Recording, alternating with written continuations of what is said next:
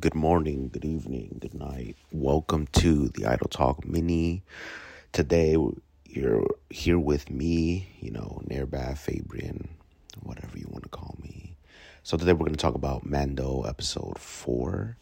I'm going to, since it's a mini, I'm going to just start off with spoilers. I'm going to keep it short, probably like 10-15 minutes. If you don't care, I would say either go to the next episode or go listen to the episode, the full podcast episode with Nando and his friend.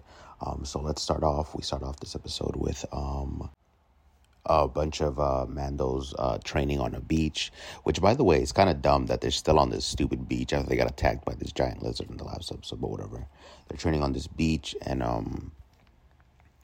one of the Mandos, like Foundlings, is training, and then Din Djarin tells Grogu, Baby Yoda, to join the training, and then they have this training thing with darts, and then Baby Yoda gets shot twice, and then he's like, yo, Mando's like, yo, Yoda, like, Grogu, like, actually try, bro, and so then he, like, jumps over him and then shoots him 3 times, and then we get, this weird bird thing comes in and swoops down and then captures the boy that Grogu is training with. Which, by the way, what fucking planet are we on that the whole wildlife is just constantly trying to kill him? And this is like a normal occurrence because they say that bird has taken a few other Mandalorians. It's like, bro, relocate. What are y'all doing? But so the boy gets taken, and then Bo-Katan chases it on her ship. But then it's like, nah, like, she comes back and it's like, I tracked it, we're gonna go get it.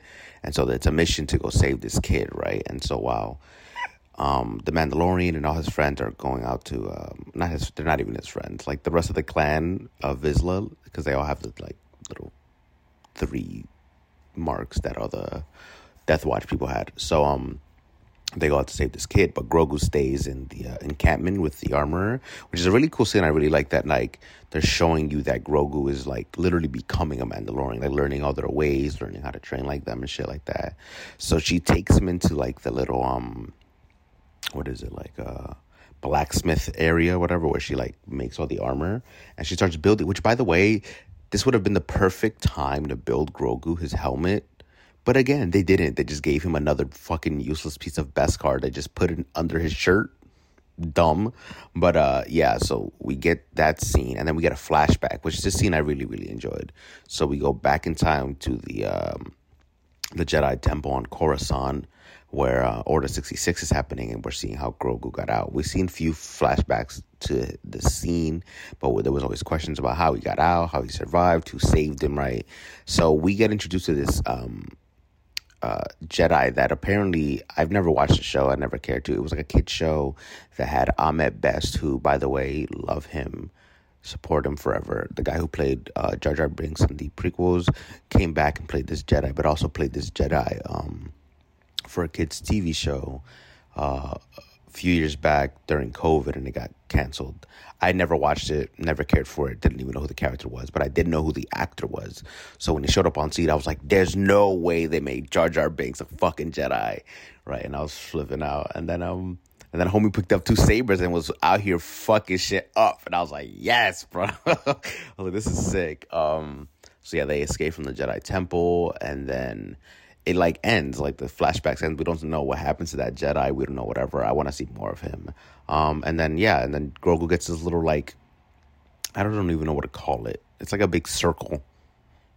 It's a big circle of Beskar, and then she like puts the mud horn on it, which is the sigil of I guess Grogu and Din, or the Mandalorian's house, right? Like, all the Mandalorians have a little sigil. They have the mud horn, which is like a big rhino-looking thing that they fought in season 1, and Grogu saved him.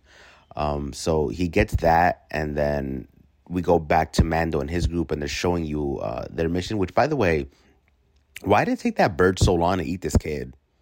Because they get there, and they're like, oh, we're going to, like, camp out for a day or whatever. And I'm just like, shouldn't there be more, like, what's the word, like, quickness to this? Like, I know there's a word for it, I just can't remember right now, but like, more hustle to this. Like, there's a kid that could be getting eaten by a bird, like a big bird dragon thing.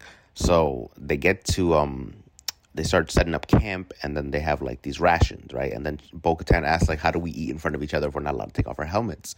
And they're like, oh, we all each go to our corners and then we eat by ourselves. But the party leader, or the war chief of the party, right, like the person who's the leader of the party that they're at, gets the honor of eating by the fire. So Bo-Katan takes her helmet off and eats by the fire. And it's weird that in this show, like, I don't mind. Like, I love all the side characters. I love Bo-Katan. I love Grogu. I love everybody. But it's weird that now, as the show has progressed, in this season at least, I feel like the show is very rarely about the Mandalorian. I guess we do have a bunch of Mandalorians in the show now, but we don't really see a lot of Din. Like, I feel like we follow, at least this season, we've been following a bunch of different people, and it's fine, but I wish we got more of Din, because he's like my favorite character in the show besides Grogu. Then they go up to the, and then they say that they can't use their jetpacks because it's gonna alert the bird, and then the bird would just eat the kid, right? So they're gonna climb up using their grappling hooks, which is cool. I like to see that the Mandalorians are really useful, otherwise than just like shooting and jetpack, like everything that they're known for, right? They are survivalists. They can like track a bird down and use ropes and stuff to like climb up a wall if they have to. So they climb up the mountain, and then they get to the nest, and they find like helmets of other Mandalorians that have already been eaten and shit. I'm like, oh yeah, this kid's dead. And then they find the baby birds, and then the mama bird comes back, and then she spits out the kid like fully intact, which I guess would make sense, right? Because Boba Fett was in the Sarlacc pit for like 6 years in his armor and didn't die. So I guess you could survive as long as you have the Beskar armor. But it didn't seem like he was wearing that much Beskar besides his helmet. So whatever. So he spits the kid out to feed the babies, and then they start fighting. The dog fight was sick, bro. Like the fighting in the ships is always really fun to see. They chase it down with like jetpacks and stuff. They kill it, and then they keep the babies for some reason. Like, they're like, I guess they want to like learn how to ride it like they would ride the mythosaur, right? Like, it'd be cool. So they save the kid, and then we find out that the kid was actually that big Mandalorian that we've been seeing since season 1 with the minigun, and he's like wearing blue. His name is like Paz Vizsla. He's voiced by Jon Favreau, the creator. I guess not the creator, but the director for The Mandalorian, for a lot of it, of season 1 and a few episodes of season 2 and 3. So it was his son all along. And then they save him, and then he thanks Bo-Katan, and then they get back to the camp. And this is where I really loved this scene between the armorer and Bo-Katan, because I always thought they would always hate each other the moment they fought, because of the way they spoke about each other. So she comes to her, or actually the armorer is like, oh, you lost your pauldron, or like your shoulder. So basically during the fight with the birds hit Bo-Katan on the shoulder, and then she dropped her little armor piece with the Night Owl sigil, which is her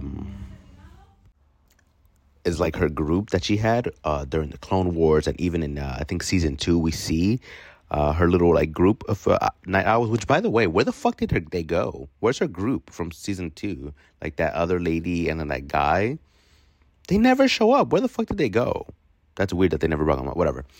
So the armorer goes to her and is like, hey, like, you lost your pauldron. We should make you a new one, right? And she's like, yeah, for sure. And then when she's making it, she's asking her questions about the mythosaur and things like that. And then the armorer is like, hey, now that it's made, do you want me to add the Night Owl sigil to your thing, or do you want something else? And she's like, is it possible for me to get the mythosaur? And then the armorer explains, like, yes, the mythosaur is...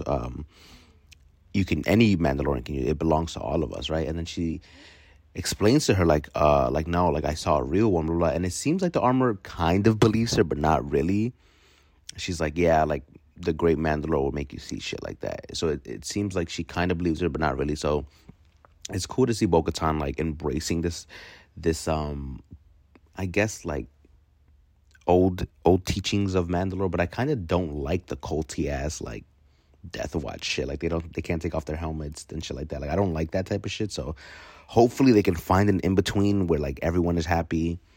But yeah, so she gets the mythosaur on her Powdrin, and then she tells her about the mythosaur, and she's like, yeah, whatever. Like, kind of doesn't believe her, but it's cool seeing Bo-Katan, like, embrace that, like, yeah, maybe my way wasn't always the right way. Maybe there is other ways, and maybe she's learning the old ways and trying to mix them with the new ways, try to find a good medium, because that's what I'm thinking. Maybe she wants to ride the mythosaur, I don't know. But yeah, and so that was the episode, and I would give it like a 9 out of 10. I really enjoyed it, but like I said, there's some things that I wish they would do more. Like, I want to see a lot more of Din Djarin. He's supposed to be like propped up as the leader of the Mandalorian since the last season, since he got the Darksaber, but it doesn't really seem like anyone respects him or really like they're all about tradition and blah blah blah. But then the fact that the rule of anyone who holds a Darksaber then rules Mandalore, and no one listens to him and no one respects him, even though he holds a Darksaber and won it fair and square. I guess he doesn't want to rule, but I feel like someone who's so dogmatic in every other way in their cult, why wouldn't they be dogmatic about the Darksaber? Why wouldn't they just prop him up to be their leader immediately once he got it? Or at least, like, once he was challenged by Paz and he won the challenge, why wouldn't they then respect him as, I don't know, whatever. But yeah, I want to see more of Din. I want to see more of Grogu. I want to see Grogu. It was cool that he almost said this is the way in that episode, though. Like, it seemed like he wanted to say, but he still can't talk, the baby. So yeah, that was really cool. And yeah, that was this episode. I hope you guys enjoyed it. And I'll see you guys on the next episode. Hopefully me and Nando are reunited and we get an episode out to you guys soon. Love ya. Bye.